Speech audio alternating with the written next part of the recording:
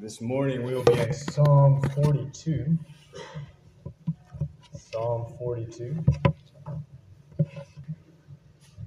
Psalm 42. And I think you'll discover as we go through the psalm together that the worship set we just sang was very fitting to prepare our hearts to digest the words of this psalm. Unlike some of the other psalms, many of the other psalms that we can place squarely in the life of David, this particular psalm is hard to date. We do know that it was composed by a temple singer, and that is what the sons of Korah indicate, which is the heading underneath where it says Psalm 42. And it's also generally agreed that originally Psalm 42 and 43 were one psalm. And as you read the two back to back, you can follow that flow of thought and some of the very similar phraseology. The writer we know was someone who was living in exile outside of Israel. And this could be referring to the exile of Judah to Babylon, or it could simply have been a temporary condition, a temporary exile during an earlier period of time.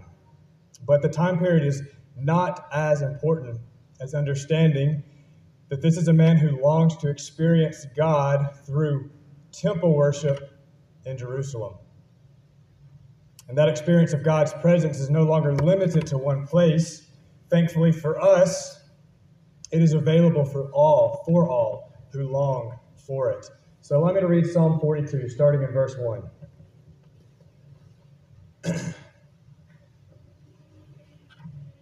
As the deer pants for the water brooks, so my soul pants for you, O God. My soul thirsts for God, for the living God. When shall I come and appear before God?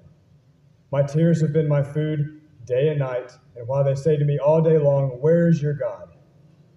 These things I remember, and I pour out my soul within me. For I used to go along with the throng and lead them in procession to the house of God, with the voice of joy and thanksgiving, a multitude keeping festival. Why are you in despair, O my soul? And why have you become disturbed within me? Hope in God, for I shall again praise him for the help of his presence. O my God, my soul is in despair within me. Therefore I remember you from the land of the Jordan and the peaks of Hermon, from Mount Mizar. Deep calls to deep at the sound of your waterfalls. All your breakers and your waves have rolled over me. The Lord will command his loving kindness in the daytime, and his song will be with me in the night, a prayer to the God of my life. I will say to God, my rock, why have you forgotten me? Why do I go mourning because of the oppression of the enemy? As a shattering of my bones, my adversaries revile me, while they say to me all day long, where is your God? Why are you in despair, O my soul? And why have you become disturbed within me? Hope in God, for I shall yet praise him, the help of my countenance and my God. This is the word of the Lord. The longing to feel God's presence is something that we all struggle with, and it can be posed as a question like this: when I need him the most, why does God feel so far away? And the psalmist, he's wrestling with this question. The psalm is a lament. A lament expresses grief.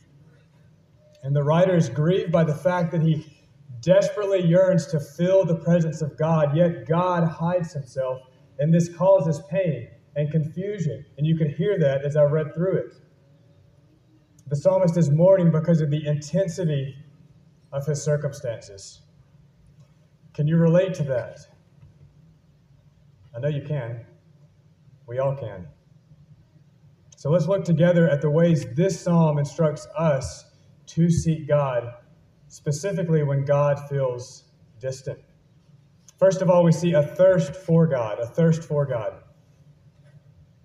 Verse 1, the deer is searching for water. She is panting, she is hot, and she is weak, and her legs are trembling. The drought has dried up all of her former water sources, and so she wanders, not aimlessly, but with purpose, with determination. The prophet Joel, in his book, the prophet Joel, he'll describe a drought in this way in chapter 1, verse 20. Even the beasts of the field pant for you, for the water brooks are dried up, and fire has devoured the pastures of the wilderness. So taking that text from Joel and looking at verse 1 here in Psalm 42, we see this is not just a picture of a deer simply needing to quench its thirst. It is the picture of a deer making her way over the parched, cracked earth, racked with agonizing sensations of intense thirst. And she's passing these carcasses of animals who did not find the water they desperately needed, and the sun is beating down from a brass sky, and each step is harder and harder to take. Yet there is a spring somewhere. There is living water, which is the phrase the Hebrews used for underground springs, those which never dried up, some not even during seasons of drought. When you are thirsty, finding something to drink begins to take priority.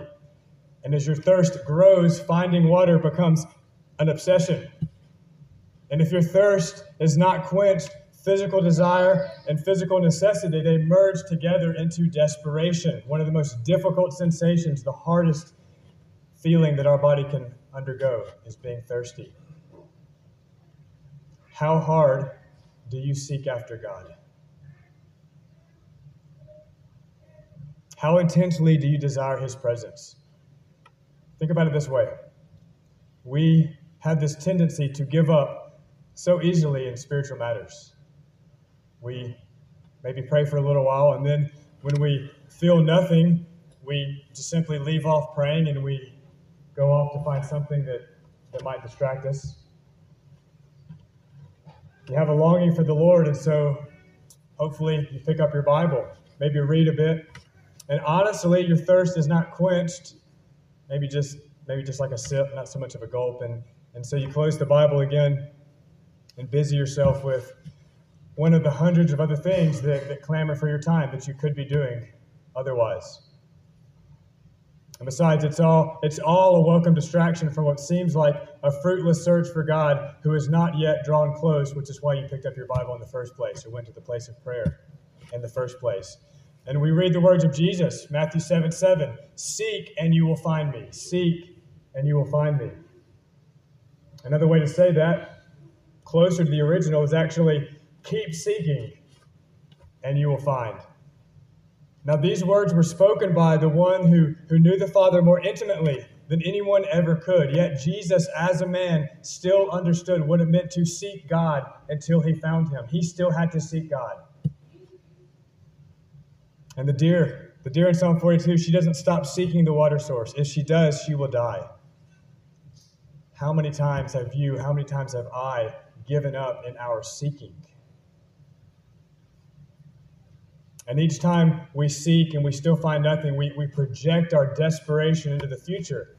And we say, God has not revealed himself. And instead of adding that little word yet to the end of that, we reason with our fallen minds. And we say, God has not revealed himself, so he will not reveal himself. Anybody tracking with me on this? And instead of pressing on and allowing our thirst to drive us to intensify the search, we lie down and then we wonder why God does not draw near. When you're thirsty enough, all you can think about is how supremely satisfying cool water will feel as it runs down your throat. And then when you do find that water to satisfy, you can't imagine anything being any more pleasing than that water at that moment. Thirst itself is longing. Physical thirst is longing for water. Spiritual thirst is longing for the presence of God. What did the rich man in Jesus' parable, Luke 16, what did the rich man say from Hades as he was gazing up at Lazarus in paradise? He cries out, "Father Abraham, have mercy on me and send Lazarus so that he may dip the tip of his finger in water and cool off my tongue, for I am in agony in this flame." Did you catch that? It's pretty easy to miss. Out of all the undesirable elements of hell, and there are a lot of them, the one that stood out to the rich man the most was his thirst. He could not quench his thirst. And all he wanted in that place was for Abraham to simply let a drop of water fall from his finger into his mouth. So intense was his thirst. Thirst is longing. And there is a longing in hell that will never be satisfied. That's what makes it hell. And it's the longing for the presence of God. That is what physical thirst represents in the Bible, a longing to be completely satisfied in the presence of God. Thirst, it grows in intensity. Notice in verse 1, my soul pants for you, O God. So this is a declaration of where the psalmist is seeking to have his thirst quenched. Where? In God. But in verse 2, he steps it up. My soul thirsts for the living God. You long for something living when you feel dead inside.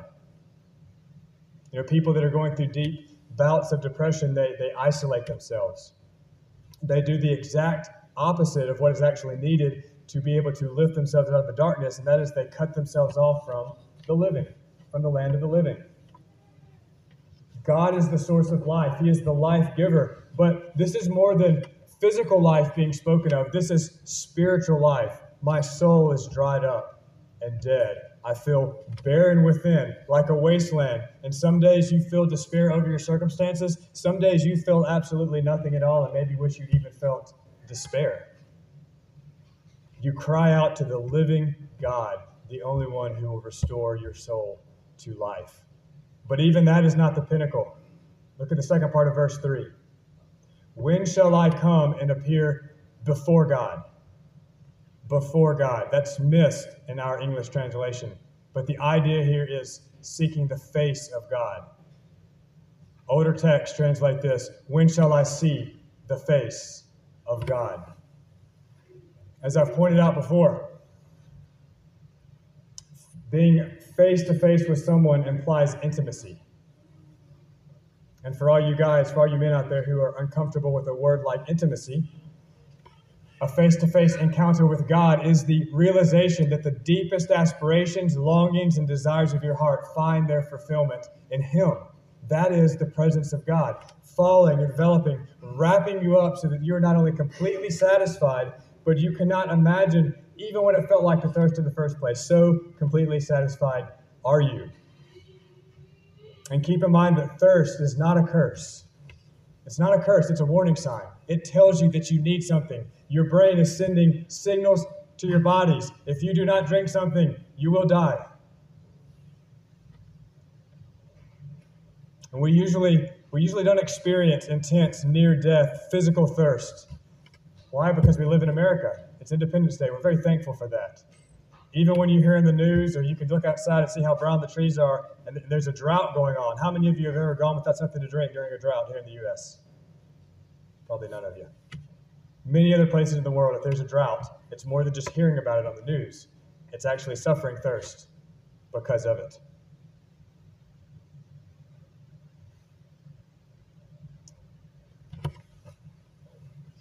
The problem is that we also never allow ourselves to really get thirsty spiritually. We eat, comfort foods, or we binge on Netflix, or we work late, or we self-medicate, or we call a friend, when we should be calling upon God. And we have all these thousands of ways of avoiding spiritual thirst. And what happens? It's like drinking a Coke when you're thirsty. It might quench your thirst for a moment, but ultimately it's not going to help you. It's not going to give your body what it needs.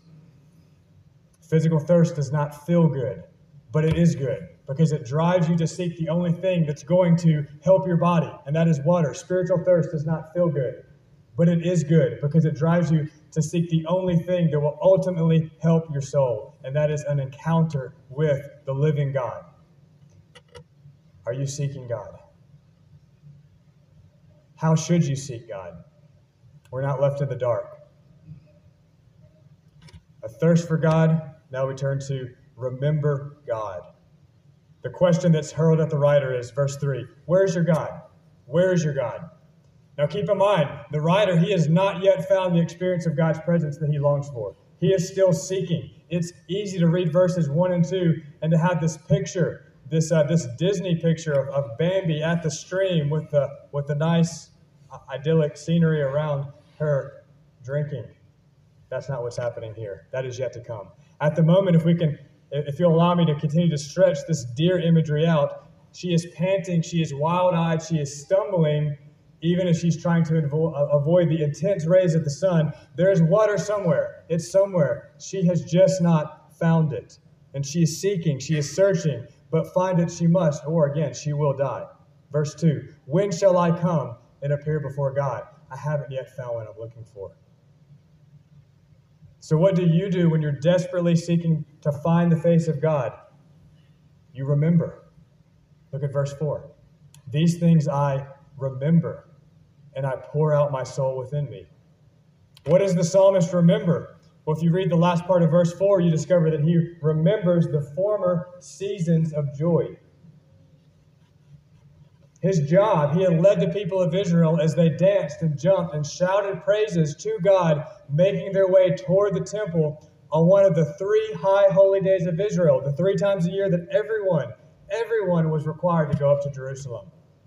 So whether it was Passover or Pentecost or the Feast of Tabernacles, each of these occasions was a time of just exuberant celebration of who God is and what he had done for the people. Times of remembrance, times of reflection, thanksgiving. And I'm not going to dwell on the significance of these feasts this morning, but their relevance to us is that we need to remember. We need to remember former seasons of joy. Times when God revealed himself powerfully and meaningfully to your soul. You know what I'm talking about, right? The sacrifices and the songs and the worship at the temple is what brought the Israelites face to face with God. And that is the goal of worship, to be face to face with God. The command is to remember, and that's all throughout the Old Testament. Remember the parting of the Red Sea. That is God's ability to deliver. Remember the manna from heaven. That is God's ability to provide. Remember Mount Sinai. That is God's powerful and holy presence. Remember the water from the rock. That is God's desire to refresh and to revive his people. Remember in your own life what God has done. Remembering Scripture is always more than just bringing an event to life. When we're thinking about our own lives, when the Scripture talks about remembering, it's more than just using your imagination. It's that, but it's more. It's an admonition to recall. What did you see? What did you experience? What did you feel? What did you hear? What did you smell even? The Feast of Israel, they were these huge events that just bombarded the senses with songs and prayers and foods and sights and sounds. They were memory aids that God gave to his people so they could remember the past. Passover recalling deliverance from slavery in Egypt. Pentecost recalling the giving of the law at Mount Sinai. The Feast of Tabernacles recalling the wilderness provision. So what has God done in your life that you can remember and dwell upon? I mean, can you recall the early days of your salvation when God felt so real and so near? I've shared this with you before in this congregation, but when I was a young Christian, I had a job as basically a janitor. I was cleaning office buildings in the middle of the night. But it was a time in my life where the presence of God was so real that I just had to stop, sometimes get on my knees and just pray and almost weep because God was so close in that empty office building. Those are things that I call to remembrance when I'm feeling dry and barren. What about you? What do you call to remembrance? I mean, can you recall a time when God healed you? Had a headache, you prayed, then maybe you forgot that you prayed about it when you felt better? Can you remember a time when God healed somebody that you love? What about a time when God just wasn't moving and there was no way out, that the path was obscured, but suddenly that mountain, it just shifted and you walked straight through? What does that look like? What did that look like in your life? Do you remember? What have you given thanks for in the past? Give thanks for it again. Remember the former joys. If they were real then they can be real again. Weeping may last for the night, but a shout of joy comes in the morning. That's Psalm 30, verse 5. So the fact that there's been so much, if we take stock of it, to remember, to give thanks for over what has happened in the past is a guarantee that there will once again be those things in the future. In times of darkness, The light we cling to is the light of remembering. God's not bound by time. The God of the past is the God of the present. Remember God. We also see, verse 5, hope in God. Hope in God. Verse 5 poses the question that will be repeated one more time, and then actually at the end of Psalm 43 too, says, "Why are you in despair, O my soul? And why have you become disturbed within me?"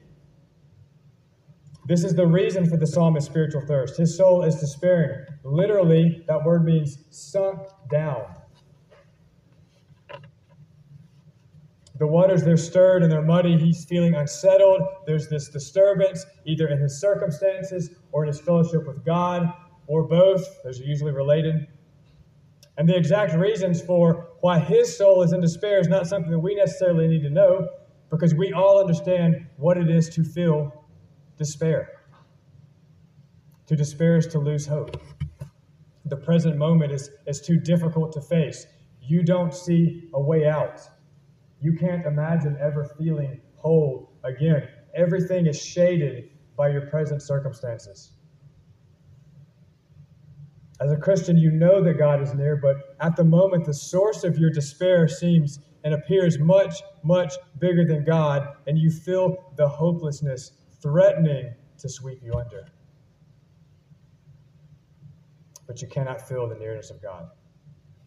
Sound dramatic? That's what the psalmist was feeling. And if you're honest, it's what you felt. Maybe what you're feeling today. And so the imagery here in Psalm 42, it suddenly changes. It goes from a drought to a deluge, to a flood. The writer attempts to describe the turmoil within his soul in verses 6 and 7. We have the peaks of Hermon, among which lie Mount Mizar. This is in northern Israel, and this is the region where the Jordan River has its headwaters. The source of the Jordan River comes out of this mountain range. So water is rushing over boulders and crashing down around him.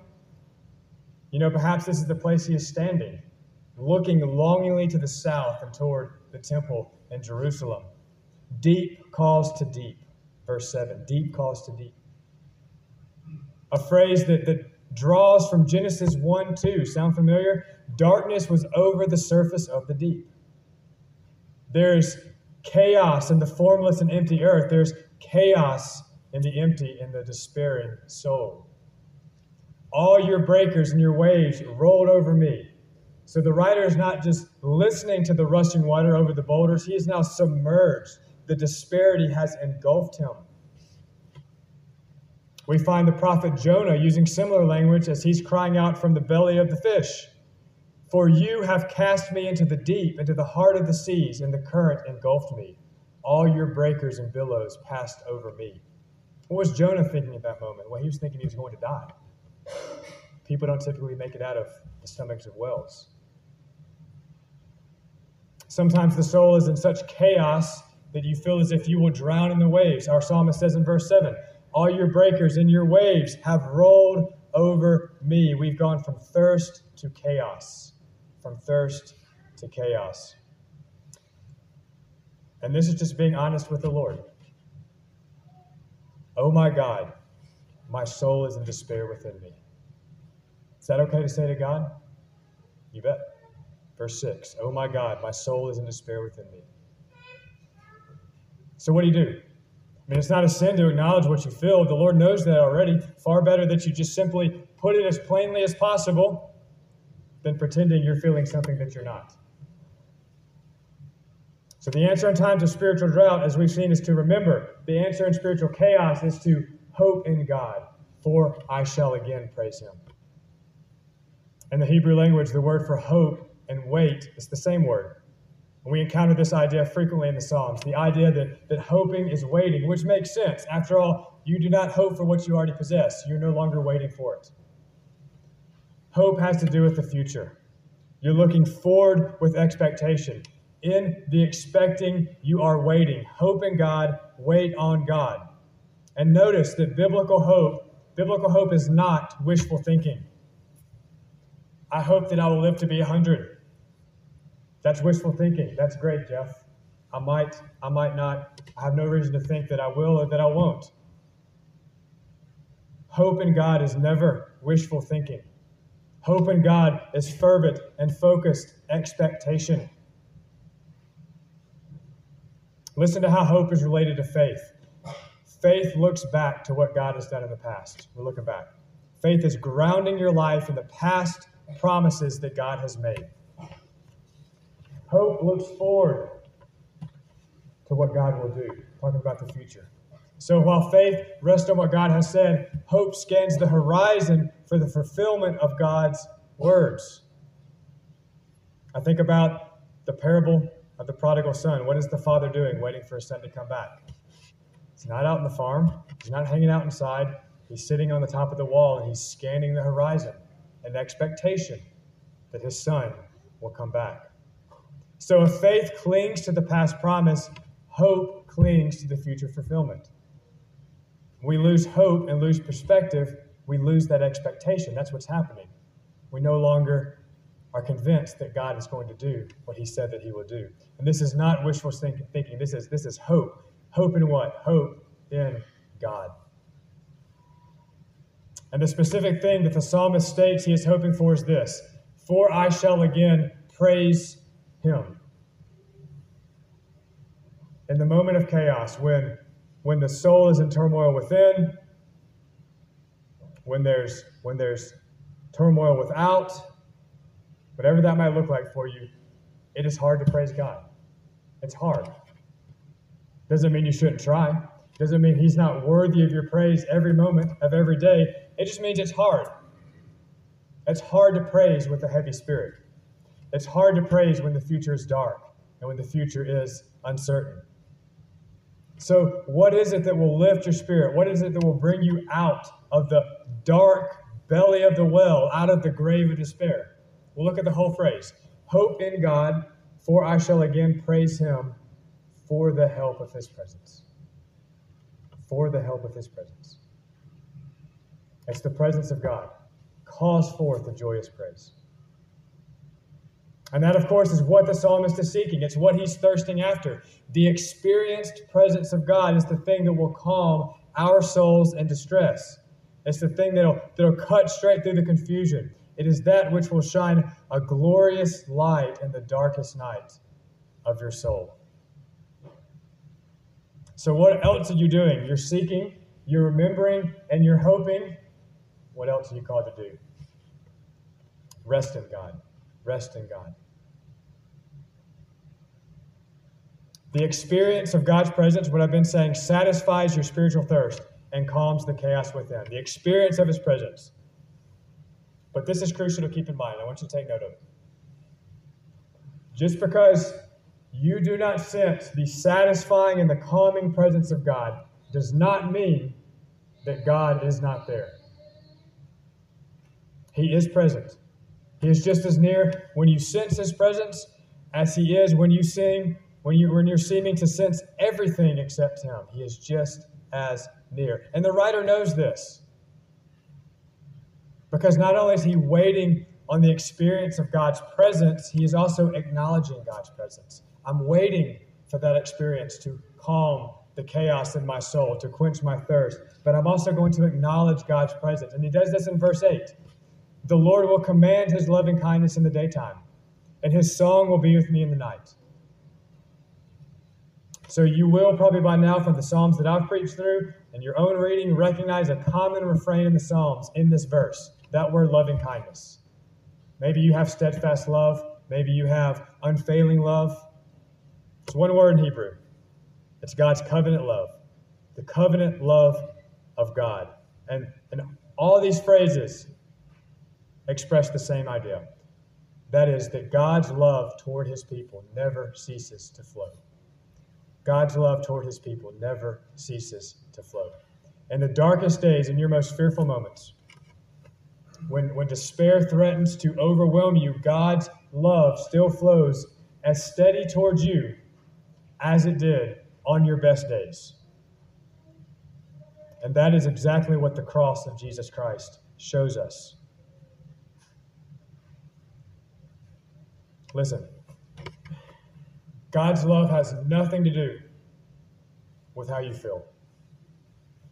On your best days, when you are seeking and you're finding, and your prayer life is just humming along.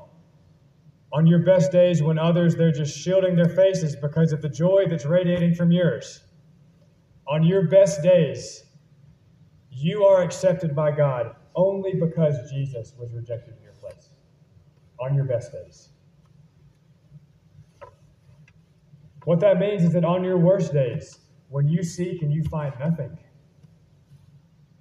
when you can't even pray, and the thought of trying to do so just makes you tired, your worst days here. When all you have for others is a frown or maybe an irritable remark.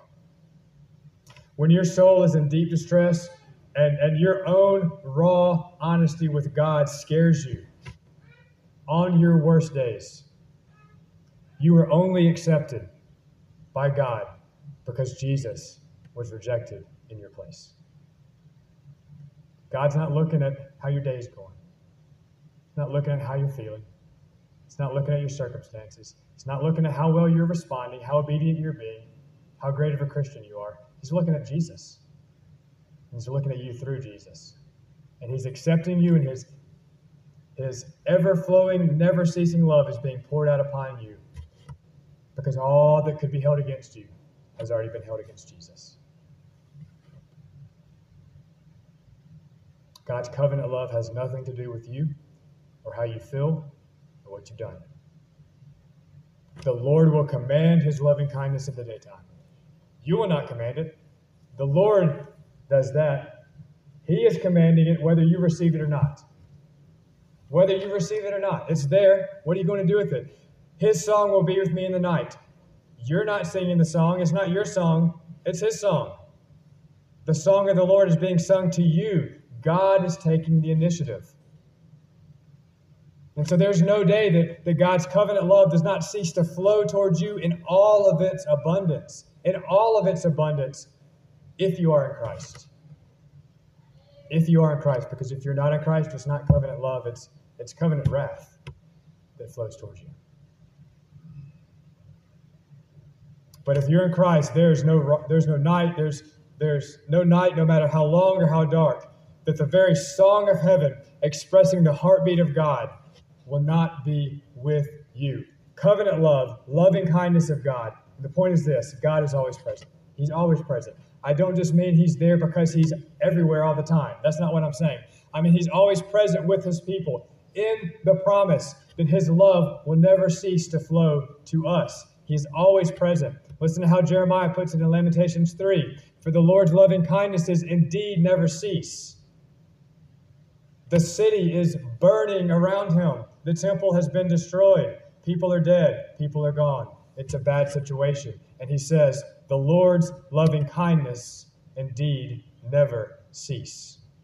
His compassions never fail. They are new every morning, even on the darkest mornings. So how does that help you in your moments of loneliness or your moments of despair? Well, it helps you because God's steadfast love is the seal on your life that you belong to him. There's nothing you could do to make him love you any less than the love you felt at the moment of your salvation. His love doesn't go up and down. It's steady. There will be nothing in eternity to ever lessen the intensity of his love towards you. Because Jesus received into himself the full displeasure of God. And that was the full displeasure of God against everything that you and I have done. Jesus was forsaken in your place. Jesus was despised in your place. Jesus became sin on your behalf. And now, even as Jesus will never die again, he will not return to the grave, so neither will any of those who belong to him stay in the grave. It's a simple choice. Trust Jesus and what he's done for you and choose life, or reject him and choose death. No distress, no turmoil, no depression, no anxiety can ever be greater than the loving acceptance of God. So, what is it to be loved unless love is the total acceptance of another? Think about that. What does it mean to be loved? It's what we long for, to be fully known and accepted. To be fully known. Scary, isn't it? And accepted. The acceptance of a spouse is life-giving. The acceptance of a friend is life-giving. How much more the acceptance of God? Do you take time to reflect on that? If your spouse rejuvenates you, if your best friend rejuvenates you in their presence, how much more should God? Because he can do for you what no spouse or friend could ever do. He loves you unconditionally, without wavering, every moment of every day, into eternity. Because that is the same intensity of love that the Father pours out upon his Son. And if you're in his Son, it's being poured out upon you. That's just a fact. I don't care what's going on around you. I don't care what's going on within you. If you're in Christ, that love is being poured out on you. Jesus said in John 17:23, that the world may know that you sent me and loved them, even as you have loved me. How does God love us, love them, the same way he loves Jesus? Think about that. So in seeking to experience God's presence, you remember what he's done. You look forward to what he will do.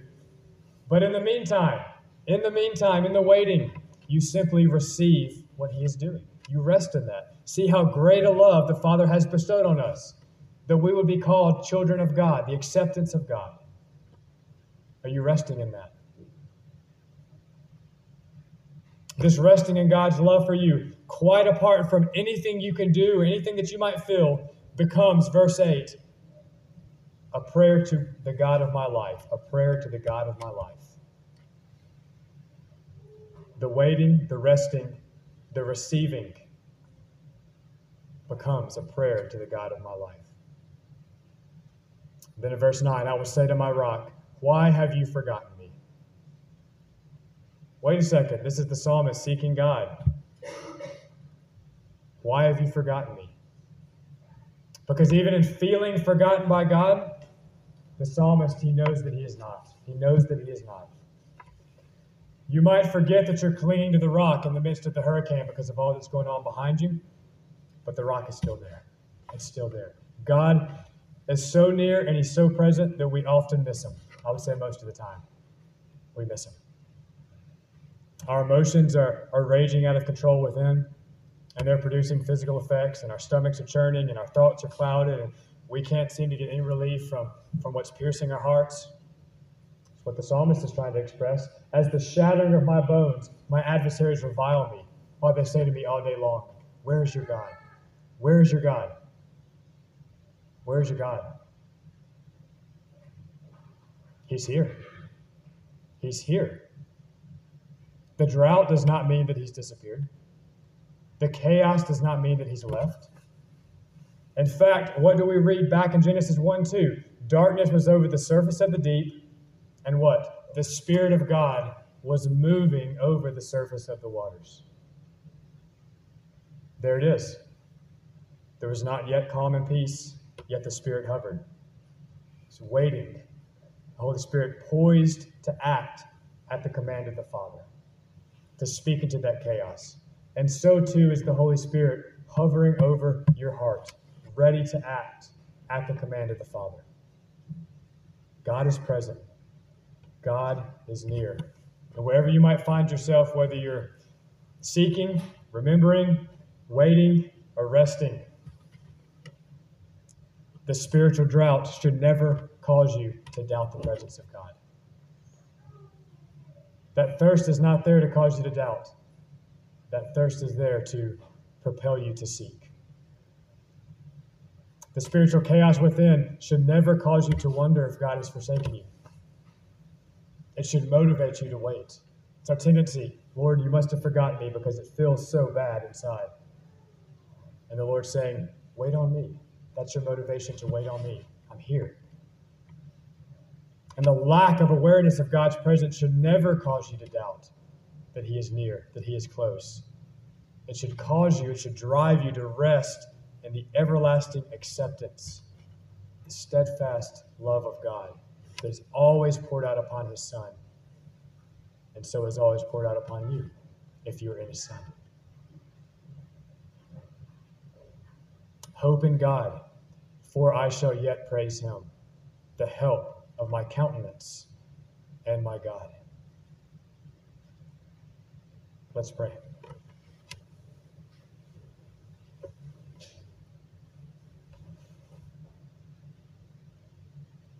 Father, I know that I needed this reminder this morning that you are near. And I believe that everyone in here did as well. We're at different places, we're feeling different things, but we all know what it is to cry out to you and feel like that we're crying into an empty room. But Lord, your promise is that you're near, and that your steadfast love, your continual covenant love, is always flowing toward us, and we can rest in your acceptance, Father, that you know us all the way down to the depths of our ugly hearts. Know us fully, but you still accept us in Christ. So help us to rest in that.